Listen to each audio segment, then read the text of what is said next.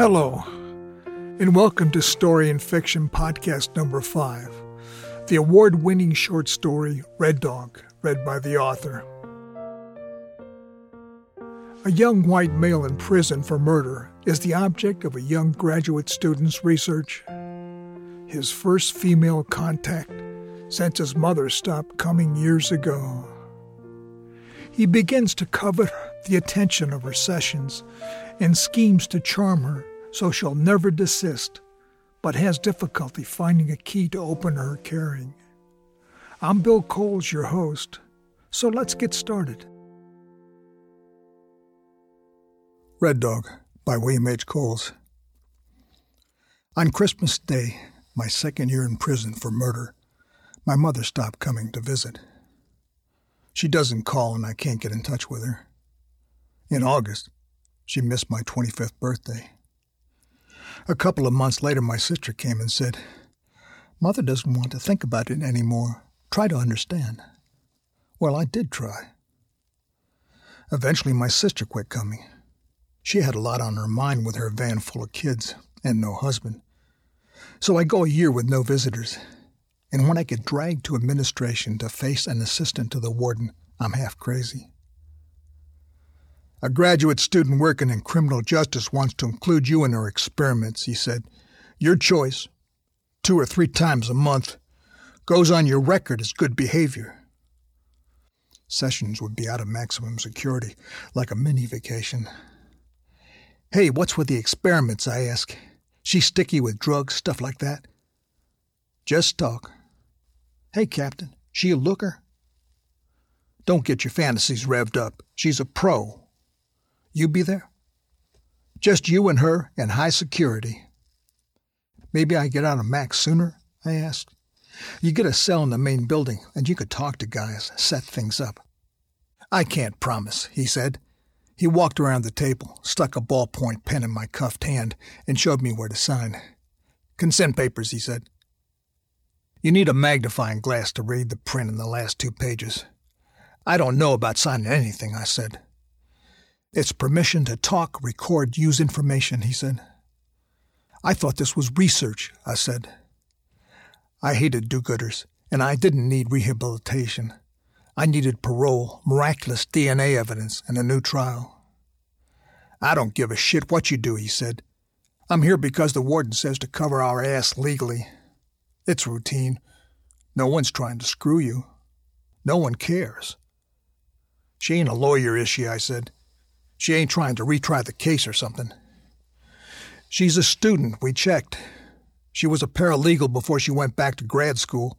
She demonstrated against the death penalty, arrested once, but never charged. She won't violate your rights, if that's what you're thinking. You don't have rights." I signed her papers with a bump in a line so no one could ever read my name. The researcher, a Miss Pearlstein, shows up the next day for our first session. She wants to see how things might go. I'm cool, out of maximum security in the South Extension, but still with 2 guards, one inside and one outside the door, and me chained hand and foot. She was maybe 5'2", wore these thick glasses made the dark of her eyes look like raisins, and her voice had this whine like an echo of metal cut with a circular saw. She was sitting on a folding chair with her skinny legs crossed, her head tilted down. She asked me a few questions, like how I felt about prison and if I was guilty. I told her prison was like heaven, and I wasn't guilty. "What you studying?" I asked. She wanted to talk about the crime and my punishment. What did I care? I was feeling like an eagle soaring, and I'd tell her anything to keep this going. Get out of max. "Accidents happen," I said. "It was no accident," she said. "You're good-looking," I said, smiling. She didn't smile back. "I'm not here to talk about me," she said. "You got a boyfriend?" She sighed. "I have essential questions to ask." "You the boss, babe." She frowned, then glared at me like she could see in my brain. "I want to know everything that happened that day. How you felt. What you were thinking," she said. "It's in the trial stuff, baby." "You may call me Miss Pearlstein. I know the trial transcripts very well. Trials deal with evasions of the truth. She still gave me her hard look. I waited. Then I said, "Hey, little Letty, you think I lied? That's what's scratching your ass?" "I am not the little lady." I laughed. "You Miss Pearlstein," I said. "I don't know if you lied. I want to know what you and Herschel Kraken were thinking, moment by moment." "Talk to Red Dog, then," I said. "He's the guy give you the story." Everyone called Herschel Kraken Red Dog, and he was waiting on a lethal at Huntsville. I was in this place for life. "I've been talking to Herschel, too," Mrs. Pearlstein said. "He ain't called Herschel." "How do you feel about him?" "We're buddies," I said. "No, his execution." "Hey, you reap just what you sow." She glared. "Are you religious?" She was writing again, and I was staring at her when a thought came to me like being run over by an 18-wheeler. "You working for the dog?" I said.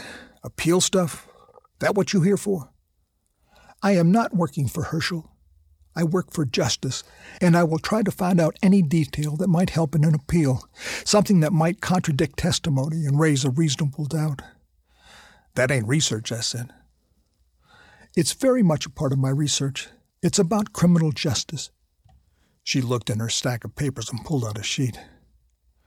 "What you say is used for science, how prisoners think. I'll analyze our sessions for response quality." She talked loudly and slowly now, as if I didn't speak English. "Part of our work is truth in meaning. Our sessions are analyzed by independent graders. You can see it in this representation." She adjusted a sheet of paper with colored bars on it so I could see better. "The red bars represent silence. The green bars are for meaningful talk. The black bars for diversions from the truth. Everyone's graph is different. My work relates responses to personalities and various crimes. I specialize in murder." Well, that was real rat shit, and that's what I told her. I raised my hand to her, my chains rattling.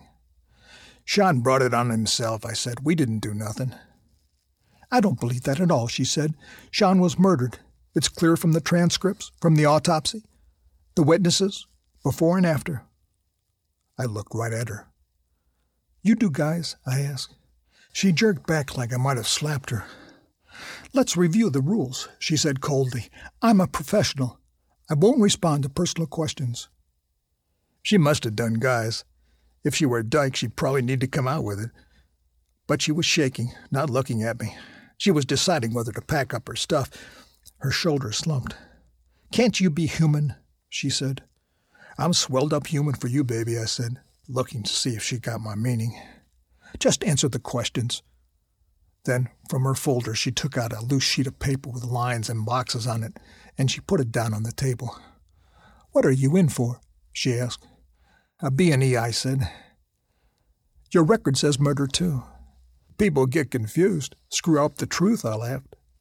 "It's a lie. It's an outright lie." "Why you ask?" She paused. "It's routine. Demographics. I want to hear it from you." "I stole a bicycle," I said. She stood up. She wasn't higher than my armpit if I'd been standing unchained. "I expected you to cooperate," she said. "You're nothing but lies." "Hey, you only been here 20 minutes, I said, but she was hurrying to get out. "Hey, you coming back?" "Why should I?" she said over her shoulder. "You the chief," I said. "Me the Indian." She had her stuff together and she turned to me. Her face was red. "You are one miserable human being. If I come back, I expect you to treat me with respect. I am an educated woman and a researcher. You are a murderer. I don't want you talking down to me again." "I ain't no murderer," I said. Back in my cell, I had this anger, like I wanted to put my fist through the wall. I did 50 push-ups and 100 free-weight squats. Then I was sitting on the bed laughing, thinking to myself, and I figured I'd put her crooked little face right up there on the wall, head high, where I could see her while I was standing over the toilet for a piss. I had a marking pen, and I drew all these pictures on the wall I copied from magazines, of airplanes and tattoos I'd like, and guns and motorcycles and cars. So I draw her face with a small circle about half the real size of her. I point the chin a little. Her nose is almost nothing, so I put 2 dots for her nose holes. Then I scratch in hair that looks almost like a wig, step back and laugh at how close I've come to the real Pearlstein. Then I draw in circles and curves for her eyes, close together, looking off to one side, like she did most of the time in the session, and after 2 eyebrow arches, I put thick glasses on. For her mouth, I used a thin line, mean-looking. She looked fragile next to my big drawing of a Harley Fat Boy copied straight out of Motorcycle Cruiser, like a child who wasn't telling it like it was. As it turned out, my next session with Pearlstein was only 2 days later. She looked different, less dry and peely than I remembered, more like some guy's ugly baby sister. I guess she was 25, but her hair looked a lot older, gray like cobwebs and tight old lady curls. At least she'd combed her hair today, so it didn't look as if she were in a tornado. Her picture was still on my wall, and it didn't need changing. I had her eyes right, close together and small, like she was peeking out of her skull through half-inch drill holes.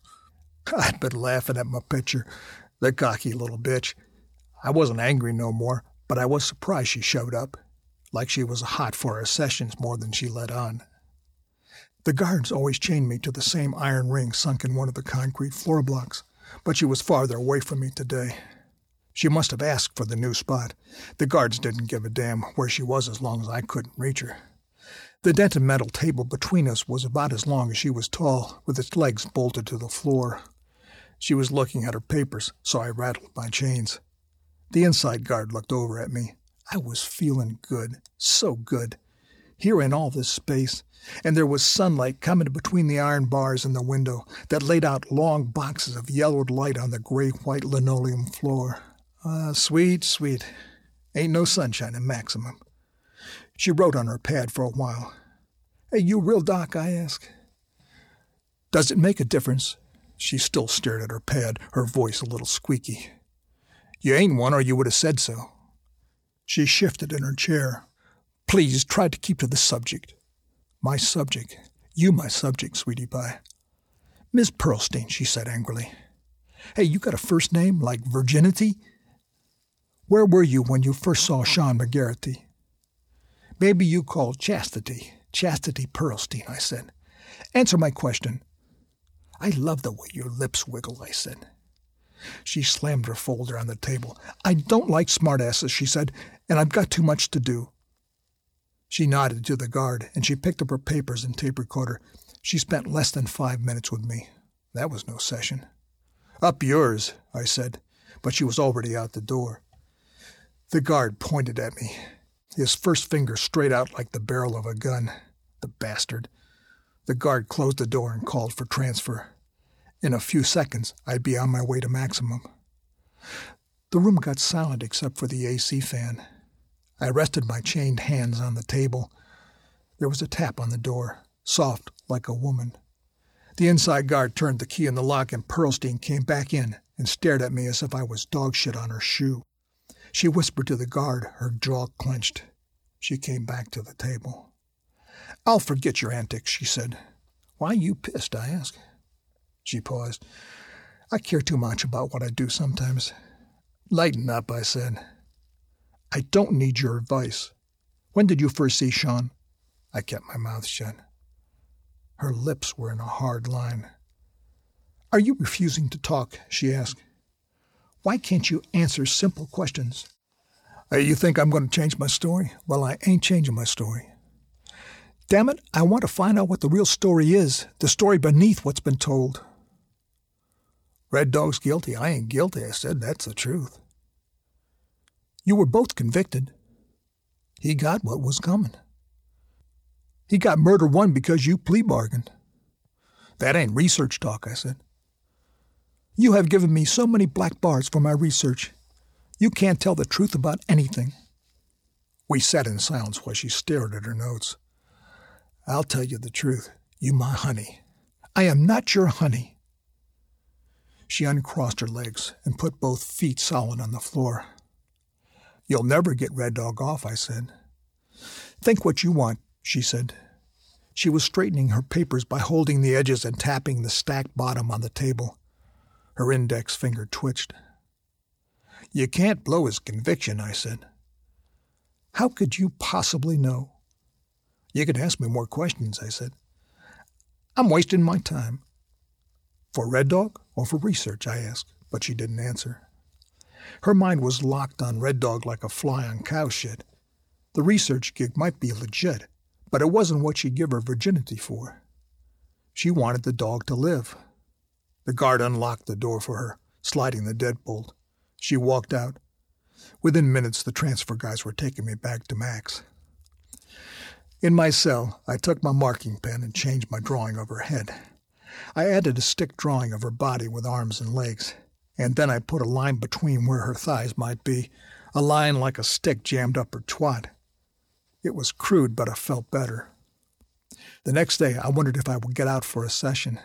Security guys had scrotal squeeze about advance notice giving cons the edge for escape attempts.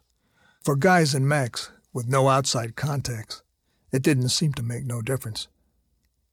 After 5 days, I was moved back to the session room about 2 hours before lunch. Pearlstein sat straight in her chair with both feet on the floor. She looked more like a girl now. I mean, she had her little red tits poking up under a red sweater. Her glasses were bent, sitting a little crooked on her face, and she kept taking hold of the corner of the frame and sliding them up her nose. She started right in with the questions. I see your mother hasn't come to visit. Aren't you the little detective? I said. You don't care about your mother? She asked. She's a fat slob. I didn't choose her, and no one would have chosen her. What'd she do? She goes out of the house once a month to pick up her welfare and ADC checks. Pearlstein did a lot of busy writing. Ain't you making bars? I said. My associates do the graphs on a computer at school. Well, my mother ain't worth a shit. Put that on a graph. Did you feel that way when she was still visiting? She wasn't no good then either. She waited before she spoke again. When she looked up, she had wrinkles on her brow and she squinted at me. Hey, you giving conjugals to the dog? I asked. You're so crude. But I ain't stupid, I said. This research is like a decoy in a bank robbery. I never said you were stupid, she said, swallowing hard. But that's what you think. My heart pounded and I strained at my wrist cuffs. You will never know what I'm thinking. Never in 1,000 years. I don't have to take shit from no student trainee, I said. You ain't even a real doc. She shoved the chair back and looked up. Okay, she said, calm down. It was not the right thing for me to say. She went back to her pad, writing fast. I tried making my mind blank, squeezing her out. It was a prison thing to do, to be sure nothing ever got to you. But I was still breathing hard and fast. I stared at her, the way she was hunched over, her hair over her ears hiding most of her face. Her pencil stuck between her first finger and her bird finger, and it made these little circles as she wrote. I hadn't seen anything like that since grade school. There was a lot about Ms. Pearlstein that came out slow, and only if you looked hard. After a few minutes, she began picking up her stuff but stayed seated. Think about it, Billy, she said. Talking about it doesn't make any difference now. There will never be a retrial for you, but you could save a man from dying. You ain't leaving, I said. I want justice, Billy. It's so easy. She looked small but solid. She wasn't backing down on anything. I understand what you're saying, I said. Do you, Billy? Do you know what justice is? The difference between right and wrong? I've been to school, I said. It's more than that, Billy. It's what's inside. What you really needin', baby? You were driving the truck when Sean went down. I know that. The world knows that. But if you said it, we might have an appeal. The kid asked for it, I said. You know what the world believes? It was gay bashing. You'll never change that, but you could keep a man alive.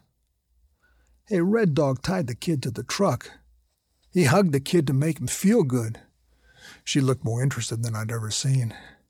He grabbed the kid's crotch and stroked him until the kid laughed and said, Hey, that's all me. But you were driving, she said. I shut up. Think about it, Billy. The truth won't hurt you now. Sean wasn't my kind of guy, I said. He'd been out of the closet since the day he was born.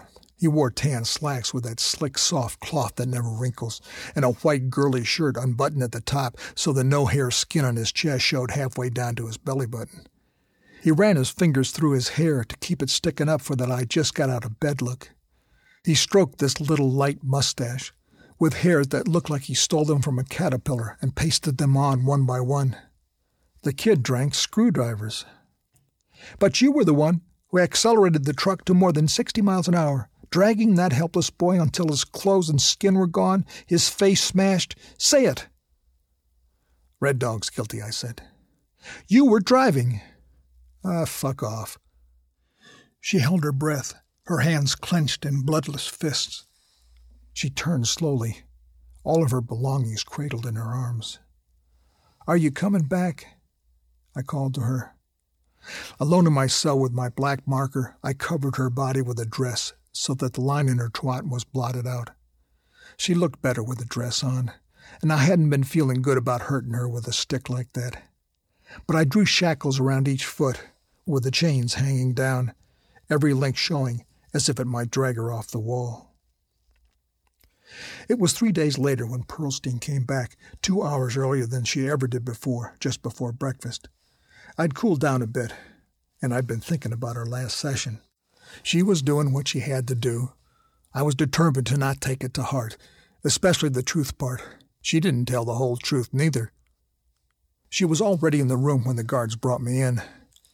"Hi," I said. She didn't say anything, just sat, her chair pushed back from the table. Her skinny legs were crossed, and her knobby kneecap stuck up like a baby turtle shell on a log when you're out shooting squirrels. She doodled on her pad. "You want to talk?" she finally said. "Hey, don't make no difference to me," I said. I stared. Her dress was green, the shade of summer grass, and it made her hair look the color of rain clouds. Her skin was as white as a shower stall wall, and she had a few pimple crater scars on her cheeks. One was still reddish and big enough to hurt when she touched it. She had holes in her ears for earrings. I wondered what Pearlstein wore on the outside. Studs? Those long dangling earrings that might shimmy when she moved her head? Pussy counselors took off their jewelry for sessions, so I never knew what she wore. "It really wasn't me," I finally said, "if that's what you want to know. Even your mother doesn't believe that." She crossed her legs and pulled her dress down, covering her knee. "What did my mother say?" "She said you worshipped Red Dog, couldn't sit still when he was away, that you were a good boy until you met him." "We were just buddies," I said. "Red Dog said you were the one." "Look," I said, "Red Dog set the kid up. I didn't set the kid up." "Why did you do that?" I thought about what she wanted to hear. "We didn't find no babes in Jolly's bar, but Sean comes in, light on his feet, looking for guys. The dog thought he'd have some laughs. So Red Dog approached Sean." I was about to say the kid was grinning at Red Dog, and he waved the kid over to him. But before I could get the words out, Pearlstein called the guard over from where he stood near the door. Her skin was even paler now than usual, and sweat glinted on her brow. "You want to hear about it?" I asked. But Miss Pearlstein stood up. She had to go to the bathroom. God, how I wish I had a cigarette. But tobacco was banned. She was gone a long time before she came back and sat down, and I waited, thinking she'd ask a question. Nothing. Like she'd forgotten what we were talking about. The time was ticking on, the hour getting shorter. "I'm not feeling good," she said. "You look like a ghost," I said. "It's probably some flu." She shut off the recorder and put a rubber band around her rolled-up sheets of scribbles. She wasn't allowed to bring a briefcase into secure rooms. "Don't go," I said. "Maybe tomorrow," she said. It was funny, but I hoped she felt better. "A glass of water," I said to the guard. He didn't move. "She's sick," I said. "Grab her some water." He signaled to the outside guard, who brought water in a paper cup. "She's wasting her time with you," the inside guard said, soft and mean to me. She drank the water, looking down. Within minutes, she was back looking at me. "You better?" I asked. She didn't answer. She turned on the recorder. She shuffled some papers and looked at the electric clock on the wall.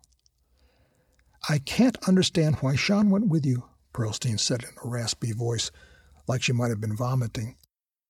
"I am better," she said. I thought you were the sweet-talking guy. Red Dog was a strong, silent type. You got that right, I said with pride. But it was Red Dog, then, that talked Sean into going with you. That's right. Red Dog might not have been a big talker, but he had a molasses-sweet voice that turned heads, and he was the best-looking man in 5 states. People took to him, remembered him like a good chunk of hot pecan pie with ice cream, and this kid Sean fell for Red Dog with one look.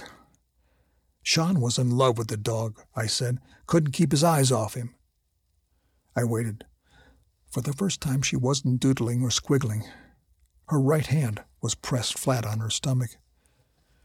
Red Dog drove when you left the bar? She asked. The kid in the middle between me and the dog, I said. I remember the kid's knee was shoved against my thigh because of the gear shift on the floor, but the kid's hand was on the dog's thigh. Cool wheels, the kid said. Where'd you get shitty talk like that? Red Dog said. Cool wheels. You queer or something? The kid laughed. How did Sean get behind the truck? Pearlstein asked. Red Dog smooth talking, I said. Red Dog made it sound like weight training. You had to push yourself to get better, keep tight and fit. Pearlstein raised her ballpoint pen to me, holding it like a cop's nightstick. When Sean was behind the truck, didn't you drive? You keep asking that. This ain't a cross-examination. I can understand it started out as a game, but it wasn't a game when the driver jammed the accelerator to the floor. The kid was exactly what Red Dog said he hated. Wimpy look, whiny voice, sissy shoes, pale lips, pukey mustache. But Red Dog enjoyed setting the kid up for showing him what a queer he was, and he liked touching him, teasing him. How did Sean fall down? Pearlstein asked. Pearlstein's tape had stopped spinning. It needed a turning, but I said nothing. Pearlstein was quiet. The smooth top of her pen clenched between her teeth. I think you were jealous, Billy, she said. I laughed. Of Sean? You got your head up your ass. Did you try to save Sean? Sure, I said, thinking hard. I did everything. I looked right at Pearlstein. He was gasping, his right eye puffy and almost shut. The other eyelid was half open. His eyeball rolled up, so it showed only white. I pushed on the kid's chest, CPR stuff from the Army. Blood all over me. I never heard this. Did Red Dog do anything? Pearlstein asked. Nothing. Who said bury him? Pearlstein asked. We've got to get rid of him, Red Dog said. Not you? Not me, I said. I looked at Pearlstein to see if she believed me, but she had her eyes down looking at her paper. Her pen wiggled a little, then went still. You know about Red Dog's trial? She asked. I heard, I said. We were caught before the kid settled in his grave. 4 people saw us leave Jolly's. It took the jury 2 hours to convict him, she said. The cops hated Red Dog, and they wanted the world to think the Texas justice system was lubed to smooth running with all fix-your-ass grease. The prosecutors ate up my plea bargain. You think the jury was wrong about Red Dog? Pearlstein asked. They got off giving him the max, I said. Her eyelids drooped. Her pen was still now. What story he tell you? I asked. Pearlstein looked at me. Not that. Would I lie to you? I asked. You weren't driving when Sean went down? What did I tell you? I said. I must have shouted or something close to it because she squinted. And the truth was, I was driving when Sean went down.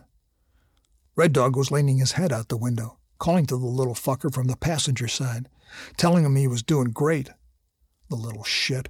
I shoved the accelerator, the engine straining to do the 120 it had done for me plenty of times. You think I'd lie? I asked. She shuffled her papers into a pile. She was strangely calm. You're the one who should be waiting for execution, she said. Pearlstein gathered up her tape recorder and paper stack without a word. Time's not up, I said. But the way she was grabbing things up looked like she wasn't thinking about coming back. She didn't look to me. Okay, I was driving, but it didn't make any difference. Red Dog was guilty. She was looking around, and then she found her pencil. He tied the knot. He put the kid behind the truck, I said. Anger blazed in her eyes. I thought she was going to spit at me. I was driving when the kid went down. You can tell him that. She was writing on the outside of a folder without putting her stuff down. And you sped up? Faster than any human could run? Yeah, you can tell him that too. She was breathing hard. What more you want? I asked. I don't know, she said. The governor has refused to stay, but I'll try. It may be too late. You coming back? She reached the door. She turned her steady gaze to me. In the shadows, her eyes were the size of boreholes in a pistol. Back in my cell, the evil, hard lines of her drawing bugged me. I wet a few squares of toilet paper, and I tried to wash her off the wall, but the swipes just blurred the lines, and the terrible shape of her still would not fade. I took off the 2-inch metal handle from the toilet flusher, and I hacked at the wall, at the drawing, crumbling the painted cement block inch by inch until she was gone. Just a pile of crumbled wall dust at my feet. I sat on my bunk. I looked at the pile of dust and trash as if she were still there. I could never draw her again, and for a crazy moment I wondered if I could put her back together, glue or tape or something. But she was destroyed. Hell, it was just a drawing. And I had every right to be pissed at her. She was the one who lied to me about experiments. All that talk about truth. Truth don't mean nothing. I had to sweep out the cell at cleanup the next morning. Damn if the guard didn't deny workout sessions in the exercise yard for a week for destroying the wall. Christ, it was only the top part of the concrete, not a hole or anything. The dog was put down with appeal denied.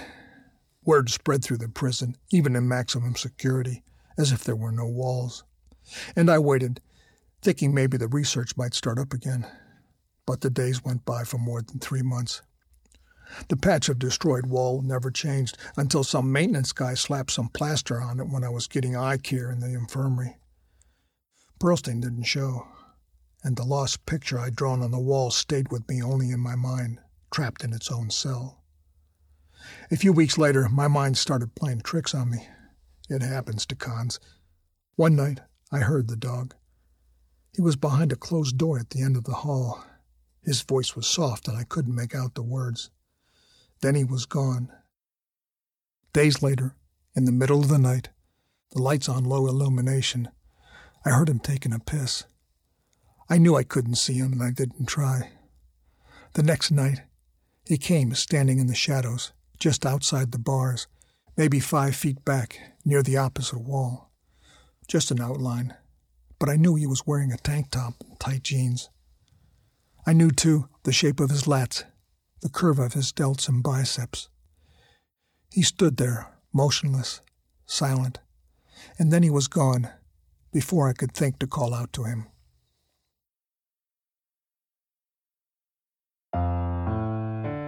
This story and more than 35 others can be enjoyed free online, as well as 5 novels at storyandliteraryfiction.com, a website dedicated to providing resources for fiction writers, resources that include essays, interviews, a blog, a newsletter, a workshop and tutorial, and much, much more.